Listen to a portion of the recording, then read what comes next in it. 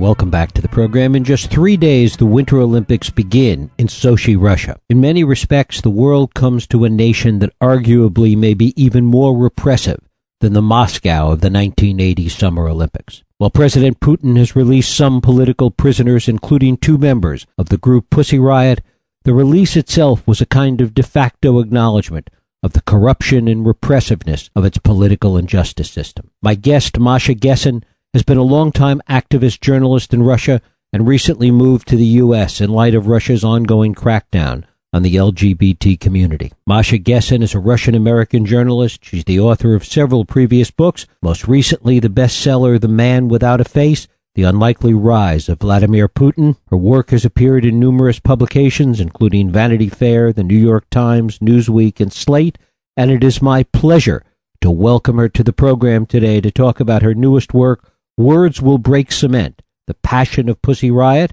Masha Gessen, thanks so much for joining us. Thank you for having me. It's great to have you here. In so many ways, this release of political prisoners in anticipation of the Winter Olympics really smacks of being kind of a de facto acknowledgement that these were political crimes and political prisoners. Talk a little about that first. I agree with that. I think it is an acknowledgement that these were political crimes and political prisoners. At the same time, it's a sort of get away from me. I will give you what you're demanding just because I absolutely have to right this minute, kind of gesture on Putin's part. He released the most high-profile political prisoners, Mikhail Khodorkovsky, the former oil tycoon, the 2 members of Pussy Riot, who were imprisoned for lip-syncing and playing air guitar for 40 seconds, and the 30 Greenpeace activists who were kidnapped in international waters in September. At the very same time, lesser-known political prisoners continue to be tried. The prosecutors have asked for unbelievably harsh sentences for 8 people who are awaiting sentencing in Moscow right now for political protest. On the same day that Mikhail Khodorkovsky was flying to Berlin, a court not far from Sochi sentenced an environmental activist to 2 years in prison for protesting. Is it fair to look at Russia today as being in some ways more politically repressive than 1980? I think that might be overstating the case a little bit, although the key difference between 1980 and now is the direction in which Russia is going. And then on the face of it, 1980 was a lot worse. 1980 was the borders were closed, there was actual official censorship. The kind of freedoms that Russians enjoy today, some Russians enjoy today, would seem unthinkable to us in 1980. I remember 1980 quite well. But at the same time, things were not in much flux in 1980, but they certainly were a lot freer than they had been 15 years ago before, and a lot freer than several decades before. What's happening in Russia now is worrisome in part because things are so much worse than even a few months ago. Basically, Russia has been undergoing a political crackdown for the last 2 years. Or if I can start a little bit earlier for a second, when Putin came to power 14 years ago, he set about dismantling Russia's electoral system and taking over the national media. He completed the state takeover of national broadcasting within 1 year of taking office. He completed the dismantling of the electoral system within 5 years of taking office. Now there was a long period of stability. And then once Putin was faced with a protest movement 2 years ago, he began a crackdown. And that is a direct attack on the people who violate the boundaries that he established when he established his authoritarian regime. The people who protest, the people who challenge his power are punished ever more harshly. And that's affecting not only people who are in prison, although those are the ones who suffer the most, but it's also affecting people who, for example, work in the media. Russia is about to lose its last remaining independent television channel. It's not a broadcast channel. Broadcasting was taken over years ago, but it's a channel that went out in a number of cable and satellite packages. It went out to about 20 million people, which in a country of 140 million isn't large. But for 20 million people to lose their only source of independent news is a huge loss. And this is going on right now as the Sochi Olympics are getting underway. Talk a little bit about Pussy Riot, because more than being any kind of a punk rock group, really they were representative of artists who were really engaged in political protest. I'm not sure that point always becomes clear. Talk a little about that, Masha. They're partly responsible for that point not becoming clear because they created this very strong character of a punk band. But the punk band they created is really a fictional character. Several of them come from an earlier art protest group. So they do very much have a background as protest artists. They are not actually musicians. They when they cast about for a new form of art with which to express protest, they picked punk rock in part because they were following in the footsteps of girl punk bands such as Bikini Kill. They were also they felt that their legacy was the riot girl culture. But more specifically, what Nadia Tolokonnikova, one of the Pussy Riot members who were released recently, what she said in her closing statement in the Moscow court in August 2012 was that they looked for a language of maximum sincerity. They looked for something to break through the web of lies and to break through a language that is used to obscure rather than to clarify, which is a hallmark of an authoritarian or totalitarian regime. And so they chose to scream, and they chose what she said was a language of maximum sincerity. And I think that's part of the reason they chose punk.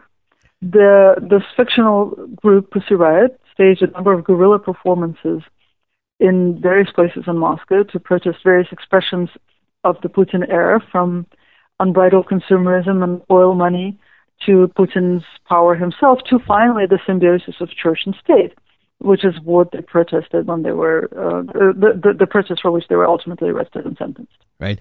And tell us a little bit about that event that took place in February of 2012 in this Russian Orthodox church, the Church of the Savior in Moscow. Right. It's not just any Russian Orthodox church that they chose. They chose a very symbolic cathedral, the Cathedral of Christ the Savior. It's huge. Muscovites call it the wedding cake cathedral. It sort of sticks out like a sore thumb and is visible from just about every place in the center of Moscow. It's very gaudy. It is a symbol of post-Soviet Russia. Russian officials like to go there and be filmed standing there during church holidays. The Patriarch, the head of the Russian Orthodox Church, officiates there on church holidays. And what Pussy Riot were protesting in February of 2012, 2 weeks before Vladimir Putin announced his re-election to his third term as president, was the fact that the Patriarch was actively campaigning for Vladimir Putin. The fact that the Patriarch had instructed parish priests to tell their parishioners not to participate in anti-Putin protests. So that blatant coming together of church and state, that blatant use of religion to manipulate people politically, was what they decided to protest. And they really hit the spot at that time, which is, I think, why they were arrested. And talk a little bit about what they did, why this particular incident is the one that got them in so much trouble and that ultimately got them arrested and thrown into jail. Well, what they did was they performed a song that they called the Punk Prayer. The refrain of that song is, Mother of God, chase Putin out, chase Putin out. And they also, they sort of listed the offenses of the Putin regime in the song. It's a very pointed political song. They talked about the fact that the Patriarch of the Russian Orthodox Church is a former KGB agent, just like Vladimir Putin. They said LGBT rights have been sent to Siberia in a chain gang. This is a quote, which was actually prescient because at that time most people didn't realize that the anti-gay attack was going to become such a central part of Russian politics. And really what they were addressing was what they perceived as Russia's ominous slide back into the Middle Ages, which I think was an incredible insight. Again, most people, including me, didn't see that for several more months, which is a long time in Russian time. And I think because they identified the problem so well, and because they chose their targets so well, they focused on the Patriarch and the President, the two most powerful men in Russia. That's why they ended up in prison. Tell us a little bit about the trial that ensued, which was, to call it a farce, is to perhaps engage in understatement. In the book, I devote 50 pages to the trial, and it was actually very difficult to keep it at 50 pages because really I would have wanted to publish the entire transcript. It was such an amazing example of absurdity and cruelty. A parade of witnesses who testified that seeing the young women in the church and then later watching their video clip, although, who knows why they did that, if they were so taken aback by it. But watching the video clip hurt them so badly that they couldn't work for months afterward. They testified to being traumatized. And this was very important because basically, although it wasn't officially called a blasphemy trial, the women were tried for blasphemy. The court studiously avoided the appearance of a political trial. Nobody was allowed to actually quote the anti-Putin lyrics of the song, but they devoted a great amount of time to discussing the way that the young women crossed themselves as part of their prayer. Did they cross like regular Christians, or did they cross themselves too fast? They discussed their devilish jerkings, as one witness said, and then the defense attorneys were completely out of their depth and didn't know what to do. So they sort of participated in this farce. They fell into it. So at one point, one of the defense attorneys addressed that witness who talked about devilish jerkings and said, "Did you? How does the witness know that the jerkings were devilish? How does she know how the devil jerks? Has she seen the devil?" In another instance, somebody testified that the women were possessed, and the judge intervened and said, "The witness is not a medical professional and cannot state a diagnosis of possession." Which, you don't even know where to begin with this, because while one agrees with the judge that testifying to the woman being possessed is probably not appropriate, it is certainly not appropriate not because it's a medical diagnosis, but because it's not appropriate to talk about being possessed in court. So that went on for 9 days, 9 absolutely horrifying days, 9 sweltering days. And against the background of this absurdity, the women were actually being tortured because there's no other way to describe what was going on with them while they were being tried. They would have to wake up at 5 o'clock in the morning to be taken to court in an unair-conditioned, unventilated prisoner transport. It would sometimes take several hours to go to court. They may or may not be fed throughout the day. They got very little water because bathroom breaks were unpredictable and not guaranteed. So they also tried to keep their water intake down. Occasionally they fainted because it was a very, very hot week in August.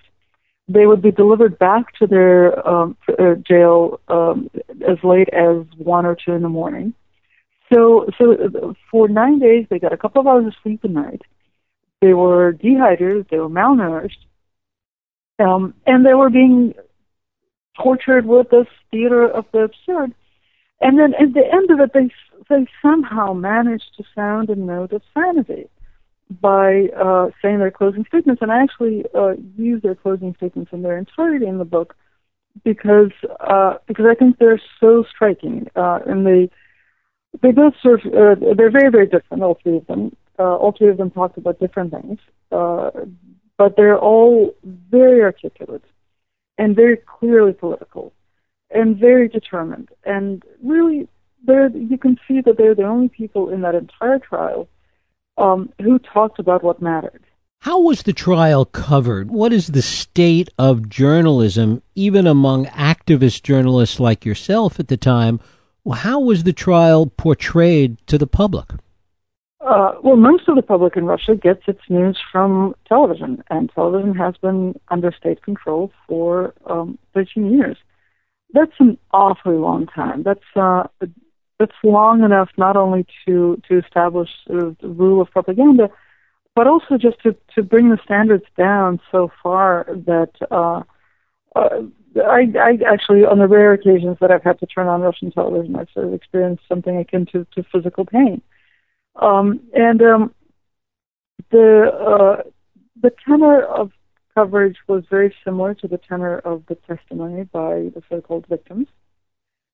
So most Russians, I think, still believe that these were women who went into church and jerked devilishly and desecrated it for no apparent reason. And for this, they went to jail. Yeah, most people do not realize it was actual political protest. They were sentenced to 2 years. Talk a little bit about what the prison conditions were like that they had to live under. Right. So the three members of Pussy Riot who were caught were sentenced to 2 years each. One of them, Ekaterina Samotsevich, was released on a technicality, so she never was shipped off to a penal colony. She served the 6 months in pretrial detention and was released. The other two, Nadezhda Tolokonnikova and Maria Alyosina, went to penal colonies, and they have since emerged in the 5 weeks that they have been out of jail. They have really come out as extremely articulate and extremely brave prisoners' rights activists. And what they have talked about are the torture conditions and the systematic human rights violations that are standard for Russian prisons. They have talked about slave labor, which means that women in Russian penal colonies mostly work in sewing factories. The workday can be 17, 18 hours out of the day. To this often are added jobs on the colony grounds, which is extremely difficult physical labor. So, again, women are systematically deprived of sleep. They're systematically deprived of good food, because the only way really to get proper nutrition in a Russian prison is to rely on food that your relatives send you.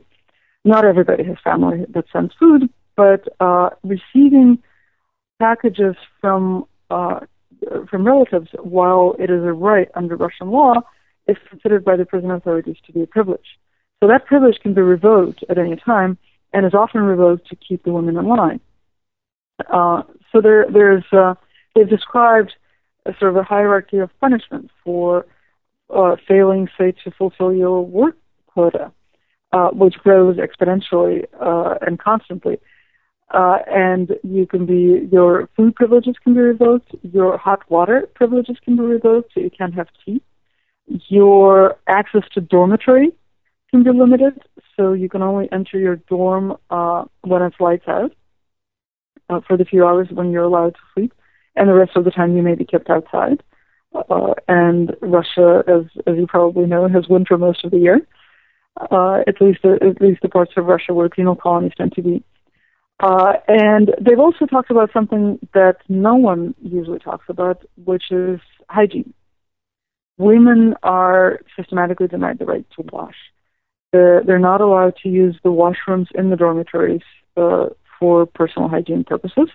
They are taken to a common washroom once a week, taken there under guard. 80 to 100 women have to fight over 5 sinks, which may mean running water on that particular day. It is extremely humiliating, and it really reduces the inmate to a kind of sub-animal state, which is the point. The point is to turn people into bodies that are, in the words of Masha Alyosina, Maria Alyosina, one of the Pussy Riot members, bodies that are just moved between the residential zone and the factory zone within the prison company. Has there been any attention to this from international human rights organizations? International human rights organizations have, on a number of occasions, turned to Russian prison conditions. It's not an undocumented story.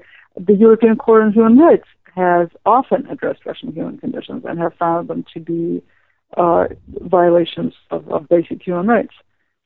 The Russian authorities have, by and large, ignored this. The Russian public has, by and large, been ignorant of this. So one of the things that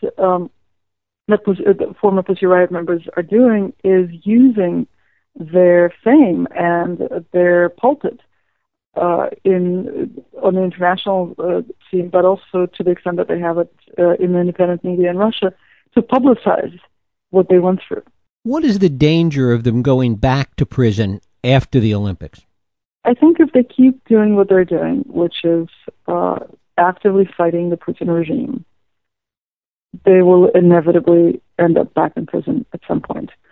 There's no way to say what kind of supposed crime they will be jailed for and when this will happen.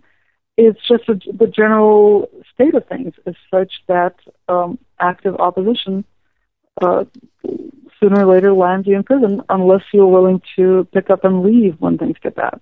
And they seem to show no willingness to go into exile. You left Russia not too long ago in part because of the pressure and the attacks on the LGBT community. Talk a little bit about that. And as you indicated before, that this has become a big deal, a significant issue in Russia of late. What precipitated that? And talk a little bit about the arc of what's transpired in that regard. Actually, I left Russia solely because of the anti-gay campaign. Because my partner and I have 3 children, and the anti-gay campaign is very much served under the sauce of the protection of children. And one of the items on the agenda is taking children away from same-sex families. I have been publicly out in Russia for 20 years, so we're the only same-sex family that's actually well known. We're the only people who are out as a family. So we knew they'd go after us eventually, and they've talked about it. I mean, the proponents of the anti-gay laws have talked about targeting our family, and the leader of the so-called Orthodox activist movement, which is the movement of thugs who beat LGBT activists up whenever there's a protest, has volunteered to adopt my children and raise them. So we had to leave. Now, to your question of what precipitated the anti-gay campaign, I think that it's 2 things. One came first, and one sort of grew out of it. When Putin was faced with a mass protest movement, he really felt like he saw the enemy. He really felt like this had to come from the West. And in his mind, LGBT is a sort of shorthand for the West. LGBT people are the ultimate foreign agent, which is a buzzword in Russia right now. LGBT people are the best representatives of Western influence in Russia. Russians think that there were no gay people in Russia until the West imported this idea. So it was a classic exercise in scapegoating at the beginning, and it was a classic exercise in mobilizing a shrinking constituency against an enemy. And also Putin thought that this was the one minority he could beat up on without the world noticing. He didn't realize how much of a diplomatic cost he was ultimately going to incur. But what happened soon after Putin's Kremlin stumbled upon this issue of LGBT people is that it turned out to have incredible utility as a true mobilizing tool, as it's sort of given Russia its new national identity. It's given Russia its new national ambition. Russia now wants to become the traditional values capital of the world. Putin has said that Russia is the light of conservative values that opposes the darkness of tolerance that is creeping in from the West. This is something that's going to be around for a while, because at this point being anti-gay has become synonymous with being anti-Western, which in turn has become for a large part of the population synonymous with being Russian. Is there a danger that the opposition to that social protest, as it starts to continue to grow, starts to emerge and continue to grow in the country, that social protest can be even more effective in some respects than political protest, and that it will have more far-reaching negative consequences for Putin? I don't see a whole lot of potential for social protest. I mean, there are basic requirements for social protest, and one of them is communication. And in the absence of any kind of public space, in the absence of independent media, communication is very difficult.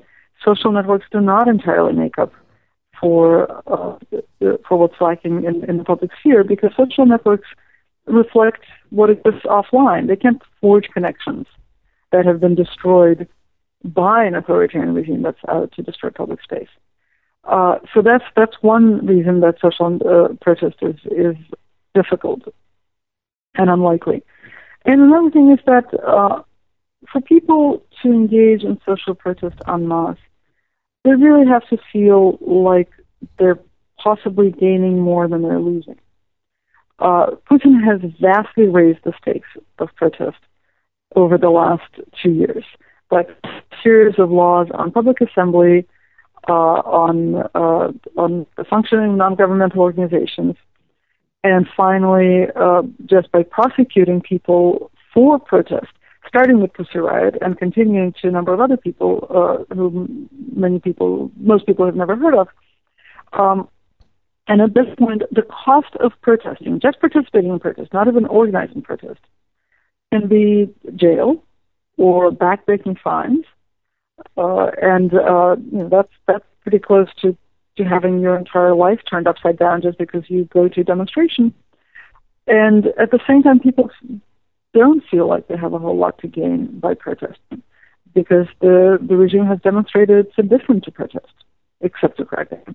And what is your sense of what, if anything, will transpire as the world's attention is focused on Russia during the Olympics? I'm glad that this has coincided with Putin's big party, which the Olympics is, because it has drawn a lot of attention to Russia. It has educated vast numbers of people about the crackdown and about the anti-gay campaign, and about a larger campaign against civil society. At the same time, I'm very concerned about what happens after the Olympics, because I think Russia will disappear from the front pages or from the media entirely if past Olympics are any indication after the games are over. But that's exactly when things are going to get really bad in Russia. That's exactly when Putin is going to get his payback for having had to make concessions before the game started. That's exactly when he's going to lash out and show his opponents internally and externally that he means business. I expect a lot of very harsh sentences to come down. I expect a lot more arrests after the games are over. I expect more repressive legislation passed very, very quickly after the games are over. I expect Russia to become an even more scary place very, very fast this spring, basically. Masha Gessen, the book is Words Will Break Cement, The Passion of Pussy Riot. It's just out from Riverhead Books. Masha, I thank you so much for spending time with us today. Thank you for having me. Thank you. We'll take a break. I'll be right back.